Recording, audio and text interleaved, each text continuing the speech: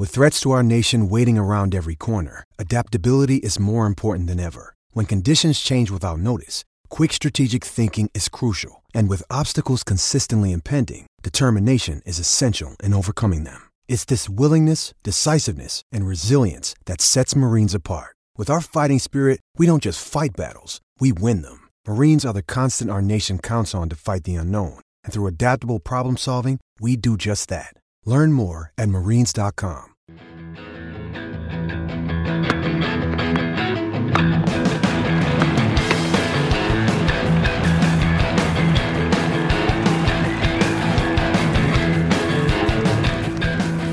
You're listening to the Tennis.com podcast.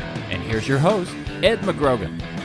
Bonjour mes amis, je m'appelle Edouard, and you are here on the Tennis in 10 podcast, your daily look at Roland Garros in under 10 minutes. So let's get right to it. Day 4, we had the second round getting underway, and also round one match that had to be completed from yesterday. That was Jo-Wilfried Tsonga against Renzo Olivo. If you listened to yesterday's Tennis in 10, you got a sense of how that one ended up. You know, very dramatically, Olivo failed to serve out the match right before about 10 p.m. local time. So, with that break of serve, Tsonga had a chance to start the day off, of course, with his own serve and try to push this into a tiebreaker.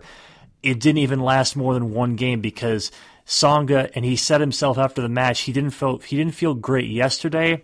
He didn't feel good today either. Wasn't sort of, saved by the bell was really how you would put it. But it didn't matter. Olivo quickly, eliminated Tsonga, eliminated one of the best French hopes in the men's side. It was only the second time that Tsonga has lost in the first round, the third time in his career he's lost the first round of a slam. He's been, almost a guarantee to win the early round matchups, which most seeds are, which most of the top 15 seeds are. But, as I think we see all the time at the French Open, I almost wonder if Roland Garros is the slam where the home country favorites, the hopes of the crowd, are the ones most affected by that pressure. It seems like that's where we've seen some of the biggest slip-ups. Tsonga and Monfils have made it pretty far in this event. This is not to say that they haven't performed, but they've also, when they've gotten to the semis, they've not had great showings. There's certainly plenty of other examples of French players in the past. Amélie Mauresmo is a really good example of this. Just never able to put it together, at her home tournament. And even this year, Gilles Simon, a seed, goes down round one. Kristina Mladenovic had all sorts of problems in the first round. She ends up getting to the third now. But Tsonga, this is a very disappointing loss, especially because he had just won, actually, his first ever clay court title in France, no less, in Lyon, but with the spotlight much more intense in Paris, just unable to put it together, and that was the end of round one. Mercifully, after 4 days, we move on to round two, and what we saw from there today.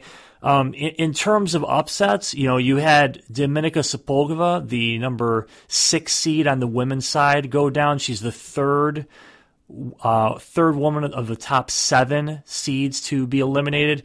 Muguruza nearly joined her after losing the first set to Anett Kontaveit, but she comes back, wins in 3, and really looks at a draw that is, it's decimated. That's the only word I can use to describe it because of, an elimination by Kerber.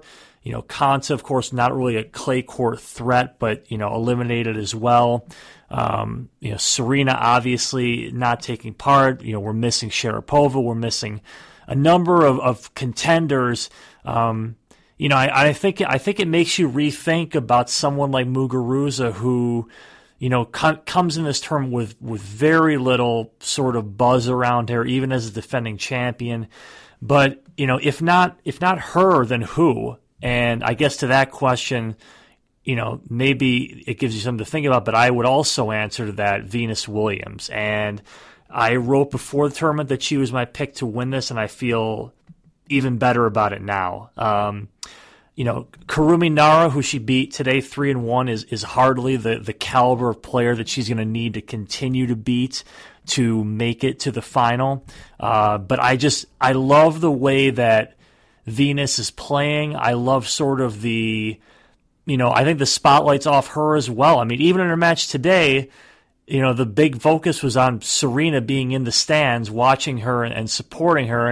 And I think that's going to really, I think it's going to really help Venus and sort of, want to, I think, make this tournament a little more special than before. I mean, she's never won at Roland Garros, but, I think that in this sort of year of the throwback with Rafa and Roger going to Aussie final, Williams sisters going to the Aussie final as well. And really, more to the point, no surefire contenders like there is in the men's side, at Roland Garros. I mean, you have Halep, of course. You have Muguruza, as we mentioned. Pliskova at number 2 still around. I mean, I just like the way this is shaping up for Venus thus far. We'll leave it at that. We moved to the men's. What we saw today was a pretty commanding performance from the guys you would really expect to see it from. You have Djokovic, Thiem, and Rafa, who are quite possibly the 3 favorites to emerge. In Roland Garros on that half. It's a loaded half of the draw, of course. All 3 of them winning in straight sets. Djokovic and Rafa actually won by the same exact 6-1, 6-4, 6-3 score. Funny enough there with those two. So, all 3 of them safely on to the third round. And, we'll wait to see how the other half's top guns, them being, those players primarily being Murray and Wawrinka, how they respond tomorrow in their matches. Milos Raonic, a top 5 seed, he won today as well. He dropped the first set to Dutra Silva of Brazil, but took the last 3 pretty conventionally. I think 2 other sort of shout-outs that must happen today. You want to first talk about Caroline Wozniacki, a 6-love winner. I mean, what more can you say with that kind of performance there against Françoise Banda of Canada? And then, also 18-year-old Cici Bellis defeats the number 18 seed Kiki Bertens, who's had some very strong results at slams before, 6-3, 7-6, putting her into the third round. She's actually been there at slams before, but I love the way that Bellis has, since seeing her with that incredible win over Cibulkova, I believe when she was 14 at the Open, you're really seeing, I think, someone who in the coming years for U.S. tennis, I think could be really one of the torchbearers going forward. I just love sort of Bellis's, her ground strokes. The forehand is beautiful, and I like her composure as well. I think she's been kind of groomed for this type of success, and now to do that already, in this tournament, just great stuff, from her on that end as well. Looking ahead to to the remainder of the second round matches, let's bring those up right now, and we're gonna. As I mentioned, Wawrinka, he'll be second on against Dolgopolov in Chatria. It could be, that's a great shot-making match. Hard to imagine. Well, I don't know. I shouldn't say that. Let's watch that one and see what happens. I mean, Dolgopolov is surely the kind of player who, if he's on the right sort of form, you could see troubling someone like Wawrinka, even a former French champion. Cornet will lead off. Chatrier, you also have Monfils on Chatrier. It's a French heavy day on that court. Pliskova will close proceedings fourth on. On Longland, you'll have Radwanska, Murray, Simona Halep, and Gasquet. You keep going down. Court 1, Cilic versus Kravchuk, Chardy and Nishikori. Chardy, Nishikori, probably one of the matches of tomorrow in terms of 4 to 5 set potential. You already saw Nishikori go 4 sets against Kokkinakis first round, and Chardy, we'll see what he does with the crowd on his side. It's an extremely French-heavy day on the show courts tomorrow. With Rafa and Novak both not playing, leaving those spots. It's, if you are a fan of watching the crowd and it's supporting its players, I think day 5 is going to be one for you to watch. And we'll talk about it after it happens tomorrow on the Tennis in 10 podcast. Au revoir. You've been enjoying the Tennis.com podcast. For all the latest news and events, head over to Tennis.com.